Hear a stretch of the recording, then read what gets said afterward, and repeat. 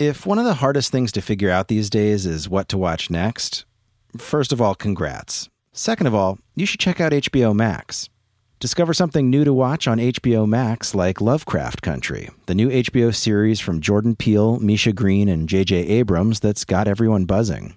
Plus, HBO Max is the only place you'll find new binge-worthy Max originals like Selena Gomez's new cooking show. You heard that right. Selena Gomez is learning to cook, from some of the world's best chefs, no less. Find your next favorite all in one place on HBO Max. Start streaming today, download the app, or visit hbomax.com to start your free trial. This episode is brought to you by US Cellular. Let's talk about your cell phone carrier. When you think about your plan, does what you're getting feel fair? When it comes to staying connected, don't settle. When you switch to US Cellular, not only do you upgrade to fair, you're also joining a reliable network you can trust to have your back. No hidden requirements, no activation fees. Now that's fair. Learn more at uscellular.com.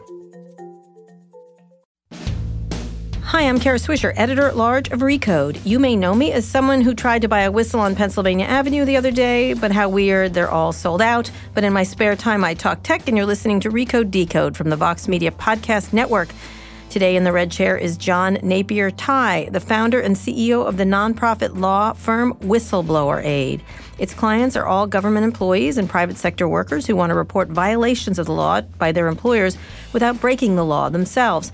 John previously worked at the State Department, leading the Internet Freedom Section. John, welcome to Recode Decode. Wonderful. Thanks for having me. Thanks for coming. Let me just start. I want you all to explain what you all do at Whistleblower Aid in much more detail. But what's gotten you in the news lately was the MIT situation. That's right. So can you explain what you all did in that? I've written about it in the New York Times. I've talked. I know Joey Ito very well. Talk about what happened there, because Ronan Farrow ended up using your material or your whistleblower. Yeah, that's right. So Ethan Zuckerman, who was a professor there and is leaving now, he basically got in touch with me. We use special apps for security and everything, and he said, "I have someone I want to send to you." So Signe got in touch, and we had explain who that was. Signe Swenson is the whistleblower in the MIT case. So she had formerly been a development officer at MIT Media Lab, and she was very uncomfortable with what she saw there, really for several years, especially related to Jeffrey Epstein, some other things as well. And she happened to have a whole stack of emails, basically all of her emails from her time there, where once you review the emails, it's very clear that there's a deliberate effort to cover up the relationship to Epstein, and some really creepy stuff where they brought Epstein into the lab. So try to picture this. Epstein is inside a glass-paneled room meeting with Ito and other male professors. And meanwhile, Epstein's air quote assistants, as they were called, these young Russian women, were outside dressed like models. And the female staffers are going through the trash cans looking for notes about whether or not they're there voluntarily. Can you help us, kind of thing. Right. That was happening at MIT Media Lab, and Signe obviously was not happy. Yeah. So talk a little bit about, I want to go into that case in detail, but let's talk about what you guys do. So what you did is you helped her do this legally. It's really important in this internet age with emails and who owns these emails and things like that. I want to get through that. But explain how Whistleblower Aid started. And you yourself. Yeah, I was a whistleblower. Right. So our motto is report government and corporate law breaking without breaking the law. So we're definitely trying to distinguish ourselves from people who do break the law. And really that's meant to attract more disclosures. You're not going to have high-level intelligence officers come to a group like WikiLeaks, I mean, for obvious reasons. So I worked at the State Department. I was under both Secretary Clinton, Secretary John Kerry. I was in the Internet Freedom, basically, section of the Human Rights Bureau. And was part of, all of the open internet initiatives around the Arab Spring and other things, resolutions at the Human Rights Council. And then the Snowden leaks happened. And I was actually not surprised by the Snowden leaks. The Snowden leaks were Edward Snowden, who worked for the NSA. Yeah. And I had been for a couple of years at that point thinking, wow, when is this stuff going to come out? It's so huge. I mean, what the U.S. government is doing is so huge. I wasn't personally read into those programs. I had no need to know. This is PRISM and some of the others, which were they were spying on internet companies and the American people by extension. Yeah. I would say they were collaborating with internet companies to spy on the American people. Yes. Both. I think the internet companies spies how much they were spying. Yeah. That's where they were. Yeah. So the Snowden disclosures happened, and obviously that was front page news every day for months. Did you think it was going to come out? You weren't read into this, but how were you aware of that? I was, let me say, the intelligence I was reading, I was like, wow, the U.S. government has some serious capabilities here. Right. And so it was pretty clear that we're collecting a lot of stuff. Right. And I would have conversations kind of after meetings with people like, trying to get some hints about what was going on. So it was pretty clear. I wasn't surprised. Any intelligent person could see that. Yeah. So I was part of that diplomatic response, and as you may remember, there was a lot of anger from Germany, from Brazil, emails. From others, hacking Angela Merkel's cell phone. Others, including Human Rights Watch and other groups in Geneva, so there was a vast scale of hacking that we're familiar with. And the State Department's own emails, their assessments of different foreign leaders and different things like that. Yeah. So I was part of that response. We dealt with resolutions in the General Assembly at the UN, the Human Rights Council in Geneva, and then I had 2 briefings with the NSA at a top secret level. I won't go into those details, obviously, but most of it is now I can talk about. And basically learned that even for the whole year after the Snowden disclosures, there hadn't been a single article about the main legal authority that the NSA is using to collect Americans' data, and that's an executive order called 12333. Yeah, and so it's not a statute. It was never passed by Congress. There's no oversight, basically no oversight from Congress, and Dianne Feinstein said as much on the record. And so this is basically the president says under the Constitution he has the authority to do this, and they're basically using this loophole where now that we have the cloud and the internet, Americans' data is stored in dozens of countries around the world. Before the internet, there was a geographical boundary distinction between what the NSA could do inside our borders and outside our borders, which made sense because most Americans' data was inside our borders. It had higher privacy protections. So those are in file cabinets or wherever they are. But now Americans' data is everywhere. At dozens of countries, all the Google data centers. And that's treated by the NSA as foreign person data by default because it's stored outside the United States. And so this is a huge loophole that the NSA is going, collecting, sucking up all this stuff with some safeguards, I will say, but probably not enough. Right. And then sharing it with other U.S. intelligence agencies, using it to seed criminal investigations and prosecutions in a way that I certainly don't think is permissible under the Fourth Amendment. Right. So they're using this because we become this global communications system, which has been helpful to a lot of people, that our global communications are everywhere. And therefore they have much more ability to get at it for lots of reasons. Yeah. So this was going on, and what happened to you? So there were several things. President Obama gave a speech. This would have been early 2014, gave a speech about reforms to intelligence practices. I had worked before that speech to get some changes to the practices under 12333, which had really gotten lost in the whole shuffle. Failed to do so. There was none mentioned in that speech, and at that point decided it's time to become a whistleblower, had no intention of going to prison or fleeing the country, so hired a lawyer. And his name is Mark Zaid. He's my partner now with Whistleblower Aid. Now, you're not a lawyer, correct? No, I am, yeah. You are? Oh, you are? Okay. Yeah, I'm a lawyer as well. So you hired your own lawyer. I hired my own lawyer. Right, you never represent yourself. No, I know. You're cool for a client. I know that one. So you did this, and what you wanted to whistleblow on what precisely? This was happening. Well, that the NSA is breaking the Fourth Amendment. It's it's collecting all of this Americans' data, basically most of what you put on the internet, not inside the United States, but in these cloud servers around the world. It's not even telling Congress that it's doing this, and it's writing its own rules in secret for how to handle this information, and that's a constitutional problem. So tell us what happened. Mark was great. We first met with the Inspector General for the State Department. Each agency, just so you know, has an Inspector General. Yeah. To look at problems within the departments. And they kind of raised their eyes and said, wow, this is something. But, we're not the ones running these programs. You need to talk to the NSA Inspector General. So in my I was quitting my job for other reasons. I actually love my time at the State Department, but got another job. And my last week before I quit, I met with State Inspector General. I met with staff from the House and the Senate Intelligence Committees.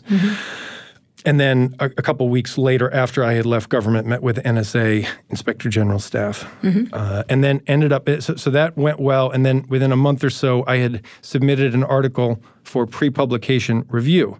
So the way this works is whenever you get a security clearance, you have to sign all these NDAs and things saying anytime you write about your work, especially if it relates to classified material, you have to submit it for review.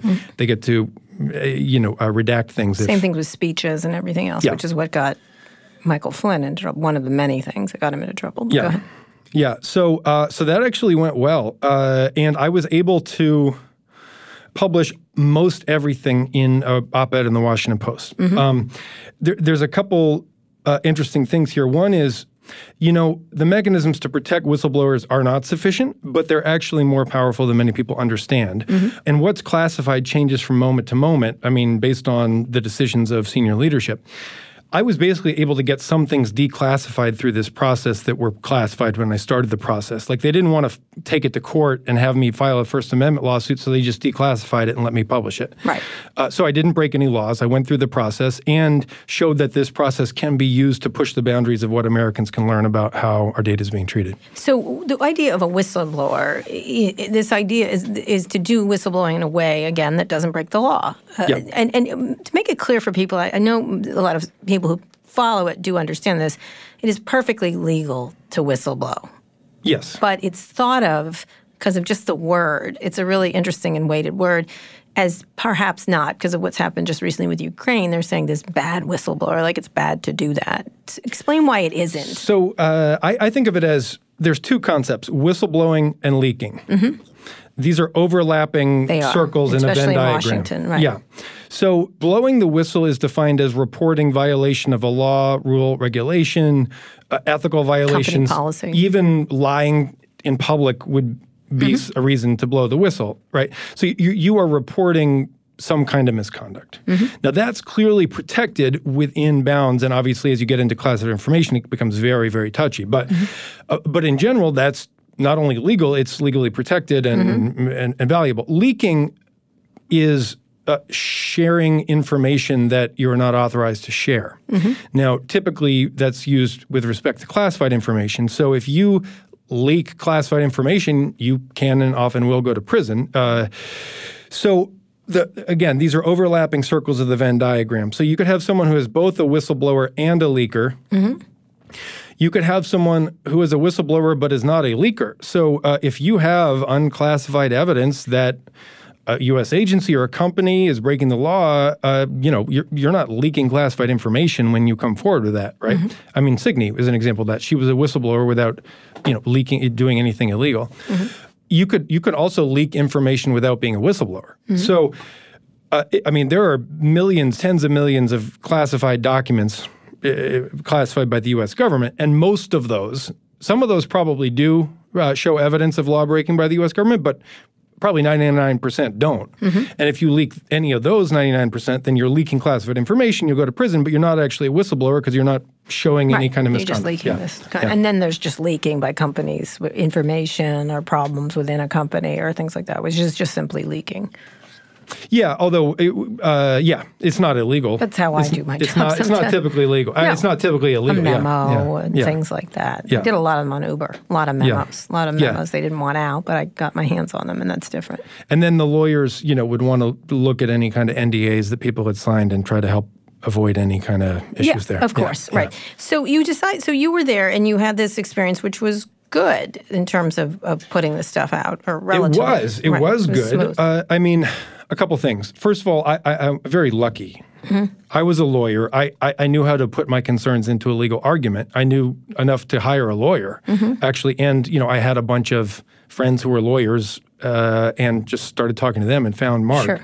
I had the money to pay Mark. One of the things here is until we launched, there's basically no free capacity, legal capacity to help whistleblowers. So we're pretty much it now, which obviously I'm very proud of, very happy with. But I was lucky that I could pay a lawyer, and a lot of people can't because I paid $13,000 to two lawyers, and just was able to write that check, and not everyone can do that. Right. And so the concept is to allow people with very important concerns about how our government and private companies are behaving to get out without being in trouble themselves, which is often the case. Now, a lot of times when people leak, they also get in different kinds of trouble that aren't necessarily being arrested, but being fired, retribution, all kinds of things. I'm thinking of the Google walkout people who talk publicly about stuff there that several of whom are alleging that Google's come down on. But let's focus on this. So you started Whistleblower Aid, and it's funded by who? We don't have much money. Honestly, it's been mostly me and my family that's funded it. And, all right. And we do have some online donors. So why do you think this is important to do now then? Well, I think like a lot of people have been concerned about protecting a democratic form of governance, small d, protecting the rule of law, worried about accountability. And so it just seemed like this was the time. I had been through this myself. I was well positioned to do it. There was a huge need there, yeah.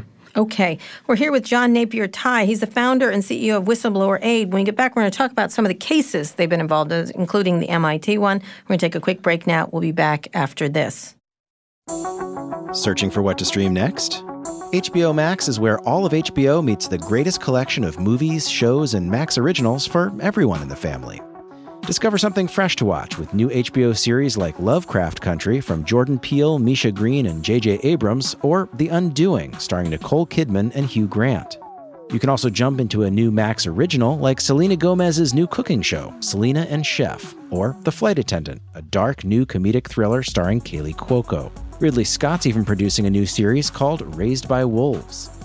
Whether you want to rewatch classic favorites or finally get into that show your friends have recommended 1,000 times, HBO Max has something for everyone.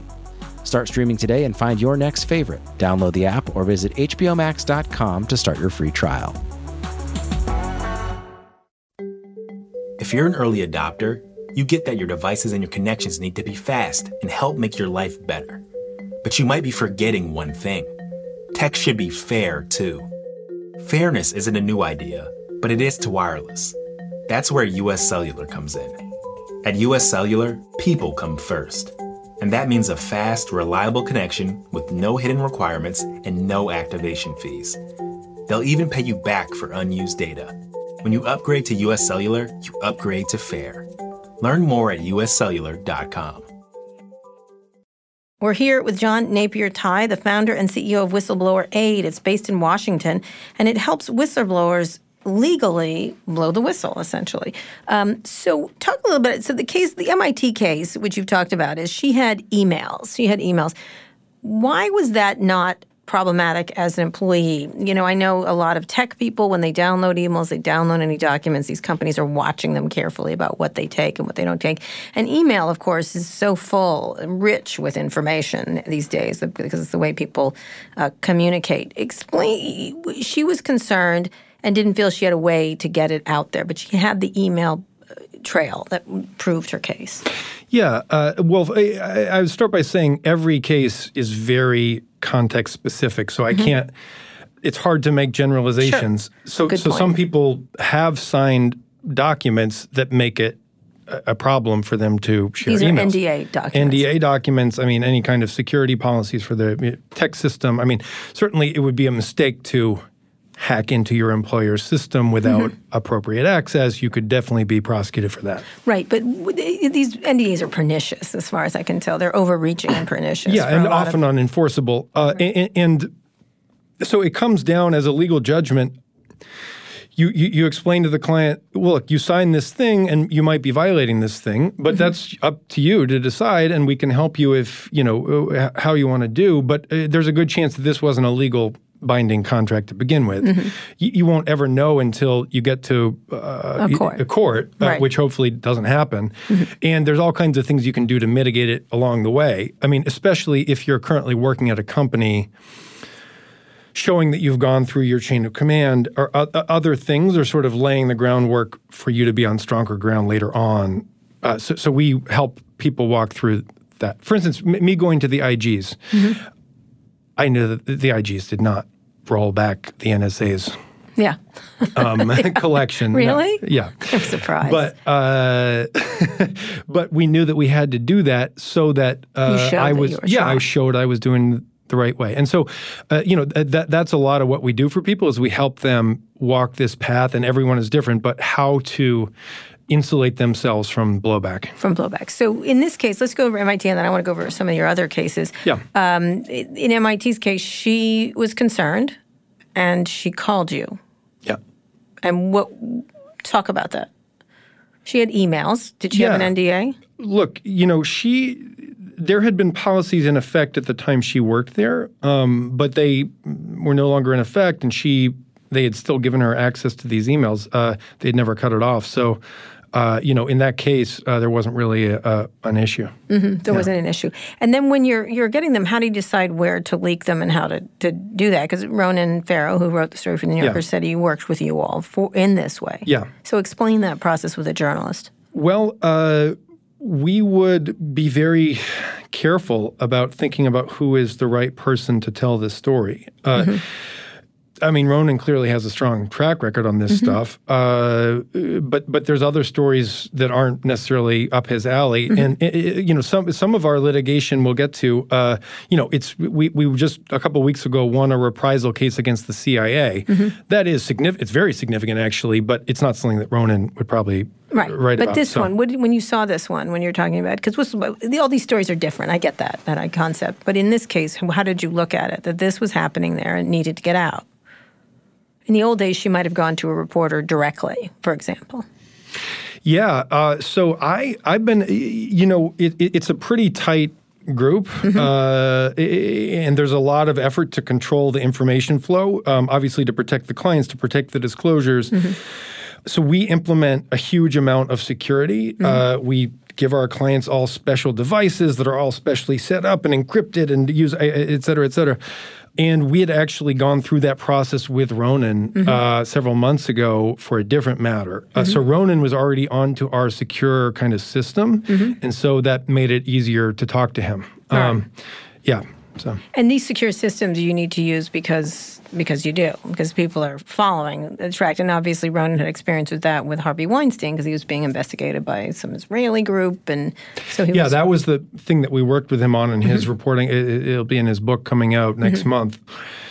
Basically, this company, Black Cube, was hired, which is an Israeli private intelligence firm, was hired by Harvey Weinstein to go after both the women accusing him of rape and the journalists recording this, including Ronan. And we have helped a former subcontractor of Black Cube become a whistleblower with respect to the Southern District of New York. So I'm going to get off on a tangent here, actually. Talk about that, protecting yourself from a technological point of view. Why is it so important? And what do you do today to do that? What are the various methods? And I know they're different in different cases. Yeah. So the threat model is pretty extreme for us because, especially with some of our CIA clients, I mean, these are current U.S. intelligence officers handling the most top secret things. And so our clients are targeted by Russian intelligence and Chinese intelligence, which means that my communications with my clients would be targeted by those groups. Now, obviously, the rule they would be operating illegally, but they definitely do it. Then there's the FBI and the CIA, which run their own counterintelligence investigations, and there are legal protections in place, and I wouldn't say they're universally ignored. I would say that a lot of these decisions about who to investigate and which tactics to use happen in secret. There's never reported to Congress or to a judge, and anyone who's at that level with such a compartmented clearance, there's some of these programs have like 5 people who know what's going on, right? And so they can if it leaks out, they already know who the 5 people are, and they just go search everything they've ever done.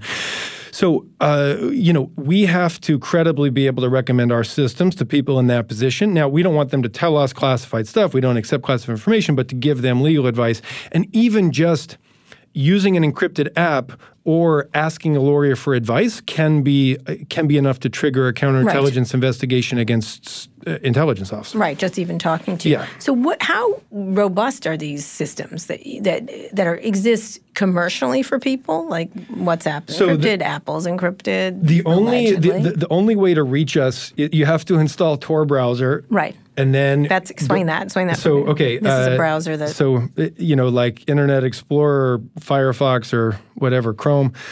This is a special browser called Tor browser that was actually initially funded by U.S. government. Now it's its own nonprofit, and it is a way to access a whole bunch of hidden sites, pejoratively called the dark web. So there's definitely some illegal things that happen on there, but it's also the main tool used by human rights and democracy activists and repressive regimes all over the world. It's a bad name for all the bad stuff. Yeah. And it does have bad stuff. There is some bad stuff People on there, use it for sure. bad reasons. Yeah.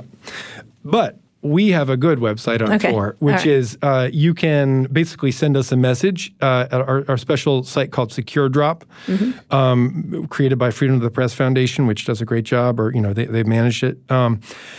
And basically, this is the sort of state-of-the-art online communication security platform. It'll take you 5 extra minutes compared to sending an email, but it's so much more secure. So that's what we do. That's the only way to reach us.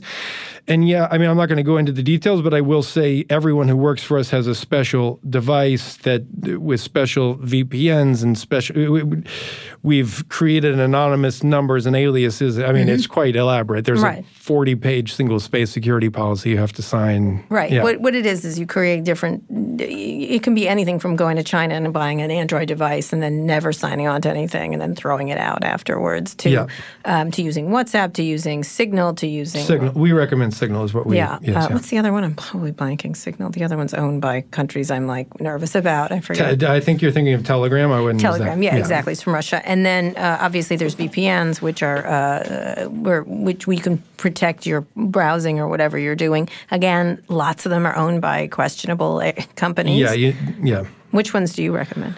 We recommend Mulvad VPN. Mulvad? Yeah. I don't know that one. Wow. Yeah. There's a couple. There's a couple. And again, this is a way to mask your movement on the internet, which is becoming increasingly difficult. Yeah. Because and we do a lot in person. Like we have air-gapped machines and printers that we use to create documents, and then we only print them on the air-gapped printer, so there's no way for that data to hit the internet and get stolen. And then we have a burn bucket and we burn up all the papers once a week. Right. Yeah. So paper works. Or you eat it or something like that. Yeah. So there's all these, because what has happened is we've been introduced to a lot of technological wonders that let us communicate, but they track us everywhere we go. And I think people don't realize how tracked and censored and cameraed this whole country is. We'll get into that. Not just this country. Obviously China we talk about all the time, but this country is the same thing. Yeah. And so each of these whistleblowers get in touch with you in these various technological ways to protect from the internet. Talk a little bit about some of the other cases. You had the MIT case, which she was giving emails, which she had rights to, I guess, or they had let her, and then released it to a reporter, very traditional. The guy got fired. And had to resign from the New York Times and MacArthur Foundation. Exactly. And the president of MIT is under a lot of pressure also because more emails have come to pass that they knew about it. Of course, they knew. Everyone knew. They always know about it. So not always, but it's a shocking amount how much they knew about it before stuff. Talk about some other cases, some key cases that you think are really important. Yeah. So our very first case was two CIA officers, Andrew Buckeye and Jonathan Kaplan, whose names are public now, been reported. They had evidence that the presidential nominee in the Senate for the Inspector General of the CIA, a guy named Christopher Sharpley, had been committing investigative misconduct, lying to Congress, retaliating against people, other things.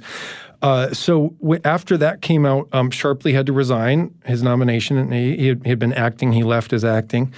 We just last week for Andrew won a formal ruling that the CIA had committed unlawful reprisal against him. So we're obviously very proud of that. Yes, right here. Yeah. So unlawful. What happens is sometimes when people whistleblow, they may have a great victory, but then what comes next is critically important. Yeah. And in this case, they were trying to push him out. But if you're in the CIA and you suddenly whistleblow on people.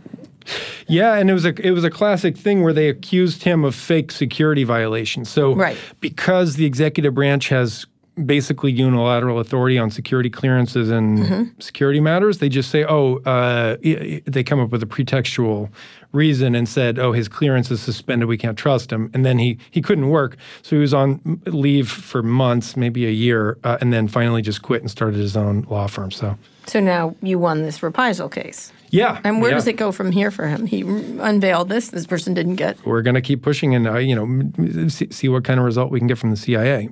He's gone on to an illustrious career, actually. He's now the lead lawyer for the intelligence whistleblower you've been reading about in the New York Times. Right. And then give me another example of a case, this Homeland Agency security or the Department of Housing. Yeah. Okay, a few things. Department of Homeland Security, there's a presidential nominee in the Senate right now named William Bryan.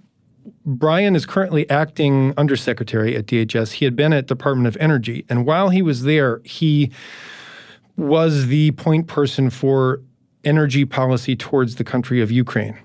This was back in 2013, 14, 15.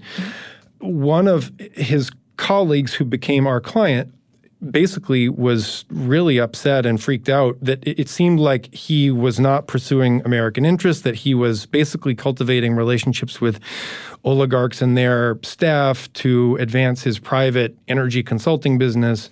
He wrote a report that validated this coal monopoly by this guy, Rinat Akhmatov, in Ukraine. So my client, Bob Ivey, came to me maybe a year ago, just over a year ago, and we filed a couple of, we filed a disclosure with the U.S. Office of Special Counsel and a reprisal complaint. And so just last week, the U.S. Office of Special Counsel referred that disclosure to Secretary Perry, Secretary of Energy, for further investigation, saying that they had found a significant likelihood of misconduct by Bryan. So we're obviously hoping he is not confirmed and that he is forced out of government, because he should be. And we are well along the way of getting a good job result for our client who's still at DOE. And so he has to be there at the same time that this is all happening. Yeah, he's there. Yeah, but we're finding a good niche for him. So it's the ability for someone to point out they're saying there's substantial likelihood that he's correct, right? Yeah. That essentially. And then the next step for this is what? Well, obviously, we're all concerned about stopping the nomination of William Bryan to serve in this position of trust. I would say that's the main thing, because we're very close to signing a favorable settlement on the Bob's job.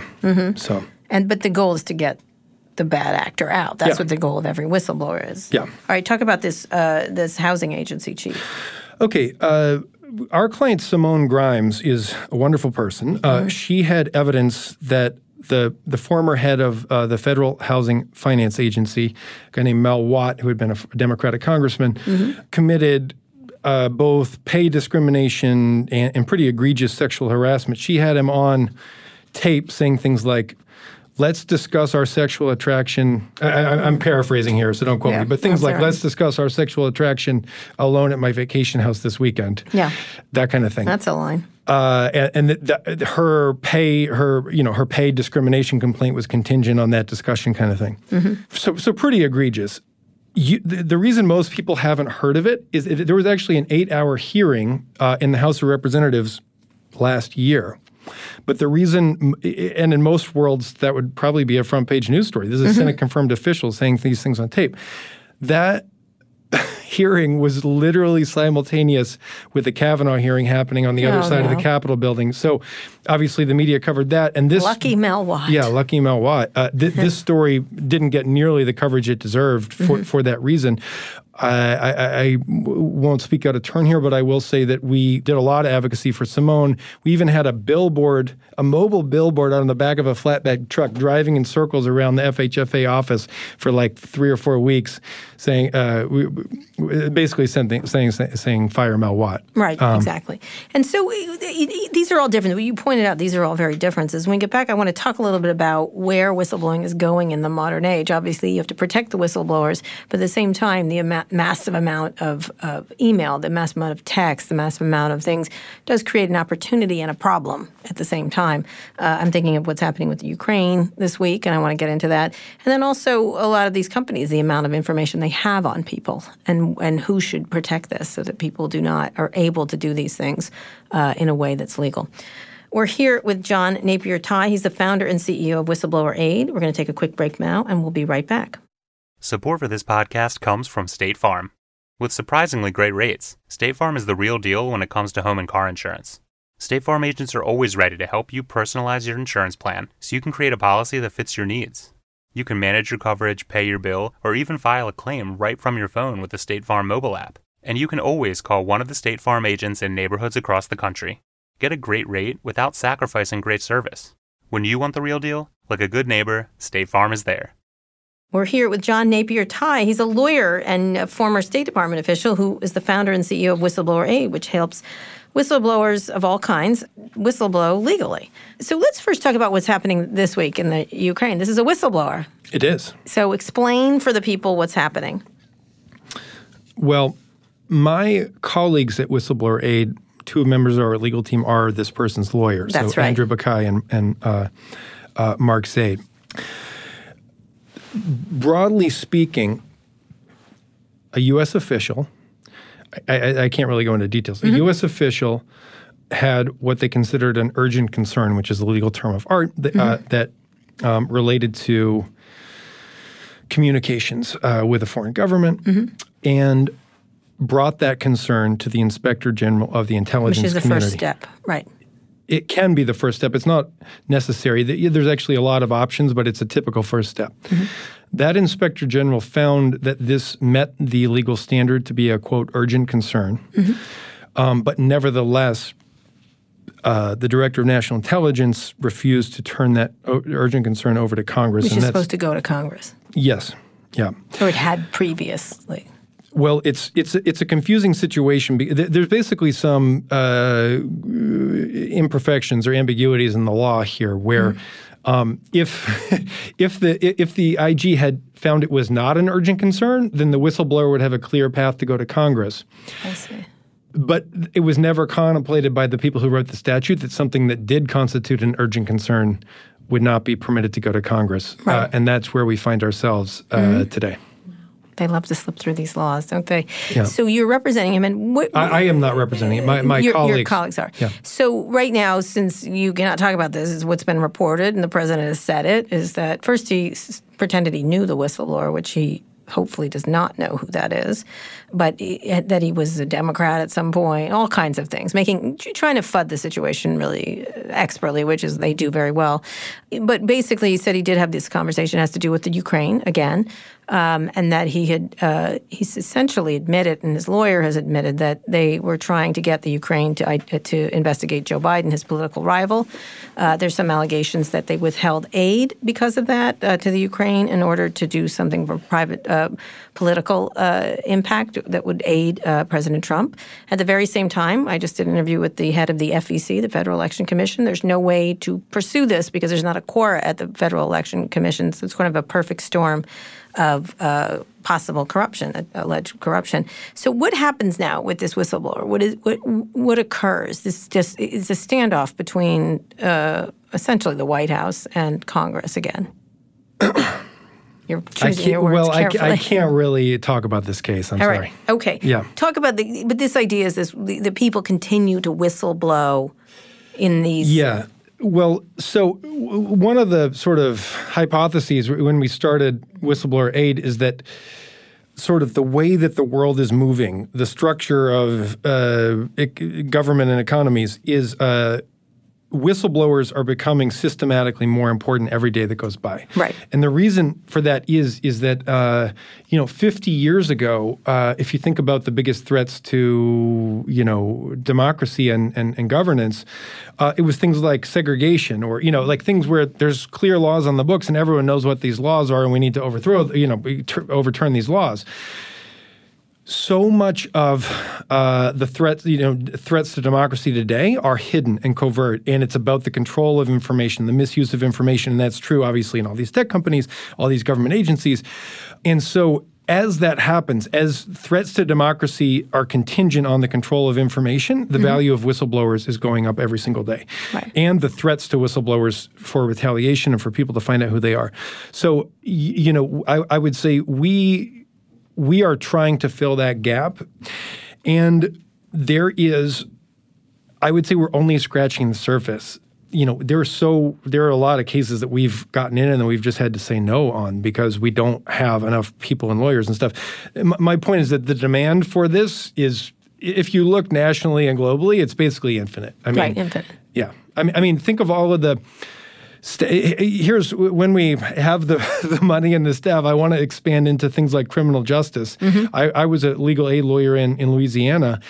There's staff in those police forces in New Orleans and those parishes down there, the district attorneys, who have a lot of evidence that these law enforcement officers are breaking the law, railroading innocent people, whatever it is. And we should represent those people and start disbarring these lawyers. I mean, So talking about that idea that here, there's never been a bigger need because the information is covert, and the ability to track these people has never been stronger. And at the same time, the ability for whistleblowers to have their people, the people they're whistleblowing on, their behavior tracked has also never been better. Everyone's in emails. I'm thinking of I was talking this morning because some of the government is investigating, different governments are investigating all the tech companies. And the only thing I'm thinking about is, the emails. It's the Hillary Clinton joke, but boy, is there going to be a lot of good evidence that will look bad if correctly assembled.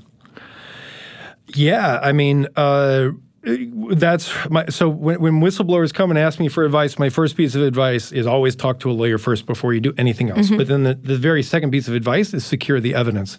And typically that's not forwarding the emails to journalists, it's printing them off because you don't want to create a record of forwarding to anyone. Right.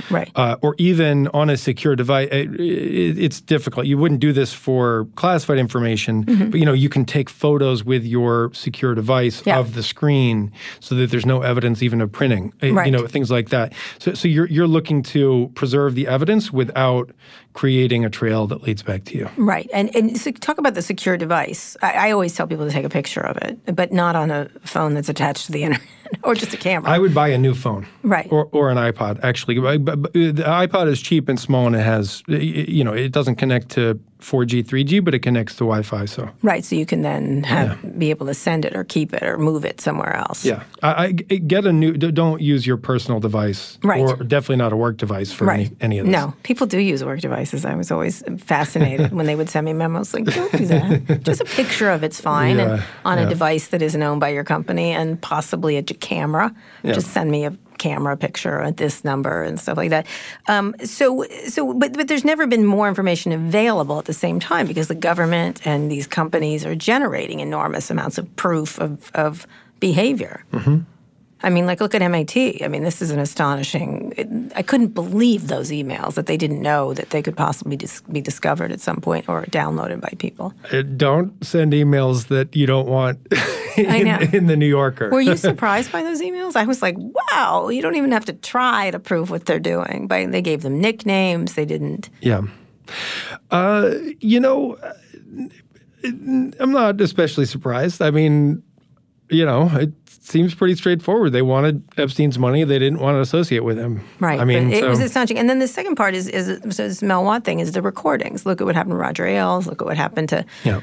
How do you treat those? Because anyone with a cell phone. Well, again, it's very sensitive. I mean, again, talk to a lawyer before you do anything because in some states it's illegal to record someone without their knowledge and consent. So, we don't want to get people in trouble here, and so that's why the advice is always talk to a lawyer first. But in general, people just are doing it in any case, correct? And then releasing it or having it in their back pocket or something else. Yeah, I mean.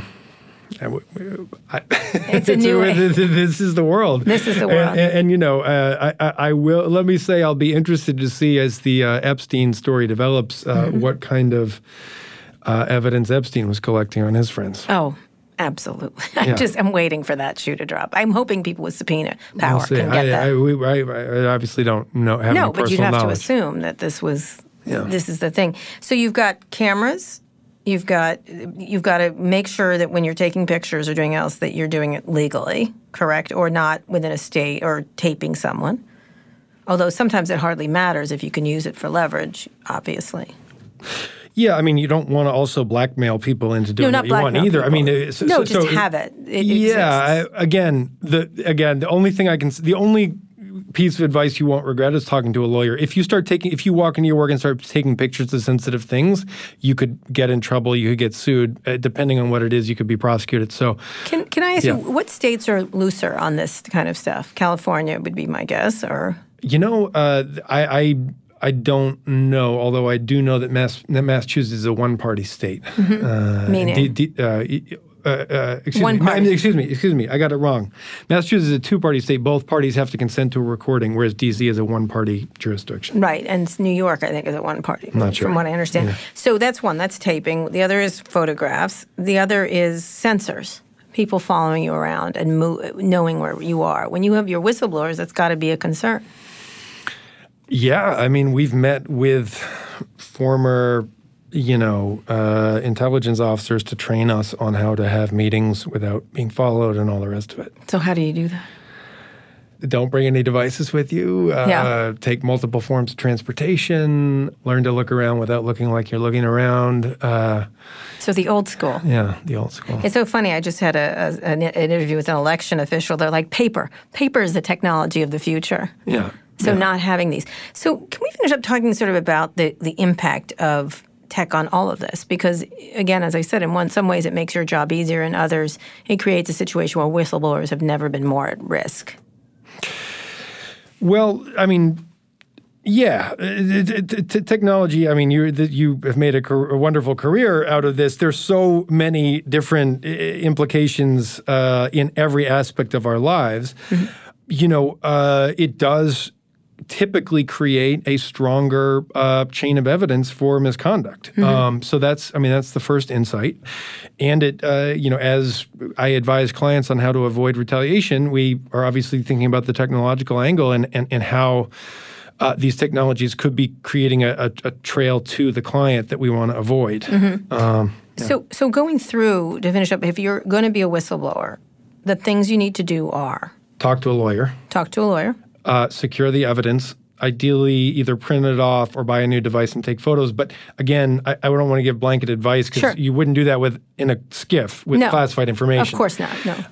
And then use clean new devices unrelated to you, bought in cash, and use the Signal app. And then go through the systems that you work in, like an Inspector General system. Again, that would typically be a way that an option we'd consider.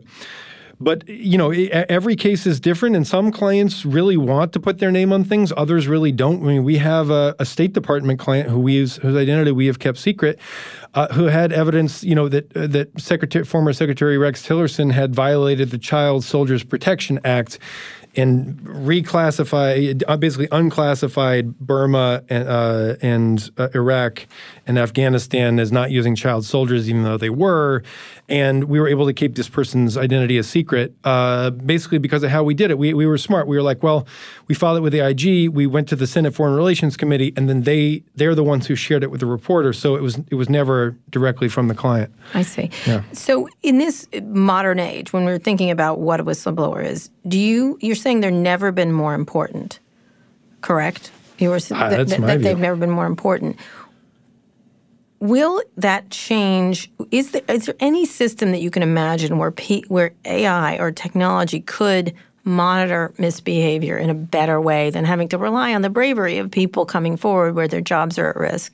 And then secondly, when you're thinking about the concept of retaliation, protecting and proving that people are being retaliated against. I'm thinking of like tech right now, Google, for example, the walkout people feel like they're under retaliation, but it's often never provable. Do you imagine technology being able to do that someday or not at all? It just relies on people. Well, the idea of AI monitoring everyone for misconduct is a little creepy to me. So, I would say I'm a sort of techno-skeptic on a lot of these things. We obviously use it, but I wouldn't say I'm a huge fan of more surveillance. I think this is it's a cat and mouse game. People are going to try to commit misconduct if they think they can get away with it and it'll help them, and then other people will try to uncover that. I mean, this is a sort of a universal human theme here. Obviously, it is changing with technology, but I don't think. I mean, anyone who writes the AI systems will know the workarounds and the hacks. Right, exactly. So, and do you imagine people are getting braver, that they feel that when things are gone awry, they want to see something, say something? You know, we've seen a real renaissance of whistleblowing over the last 10 years, and it started, so people like Chelsea Manning and Edward Snowden have, I would say, a contested legacy, and some people hate them and some people love them.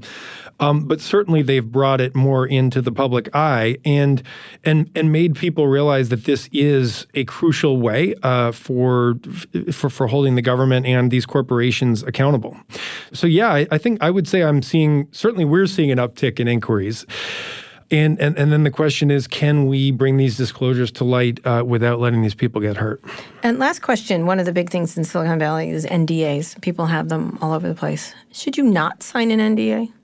Talk to a lawyer. I mean, every case is different. I can't give you advice, and a lot of companies just won't hire you if you don't sign it. So, but it's unclear whether it's enforceable. So, did you have a point of view on them? There is, this gets actually back to our sort of philosophy here. I mean, unlike WikiLeaks, we do agree that there is a legitimate scope of secrecy for U.S. government, at least some secrets, right? And so we're not 100% transparency, declassify everything, publish everything. No, like some things, there were human rights activists named in some of the Manning cables who had to leave their countries and come to the United States and leave their family, their it can be indiscriminate. It shouldn't. Yeah, and so there are real privacy costs to mass leaks that we recognize, and that makes every case complicated and different.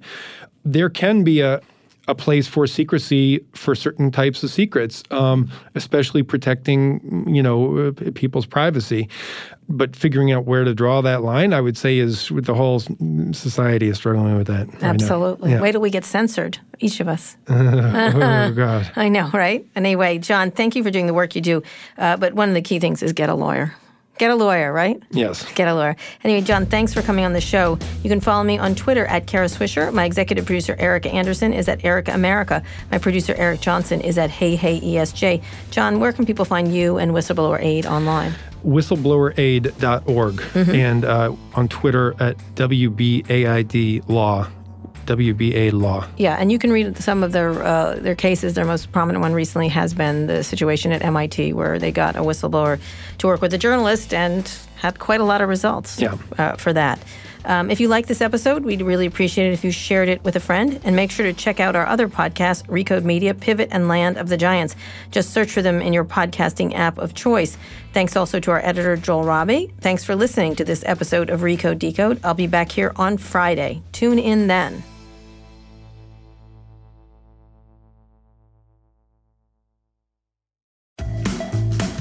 HBO Max brings all of HBO to your fingertips, plus an epic list of new Max originals. Whether you're into animation, classic movies, or binge-worthy series, HBO Max's suggested collections are curated by real humans, not robots, so you find the right thing to watch every time. With thousands of options for you and the family to choose from, it's the streaming platform of your dreams. HBO Max, where HBO meets so much more. Start streaming now at hbomax.com.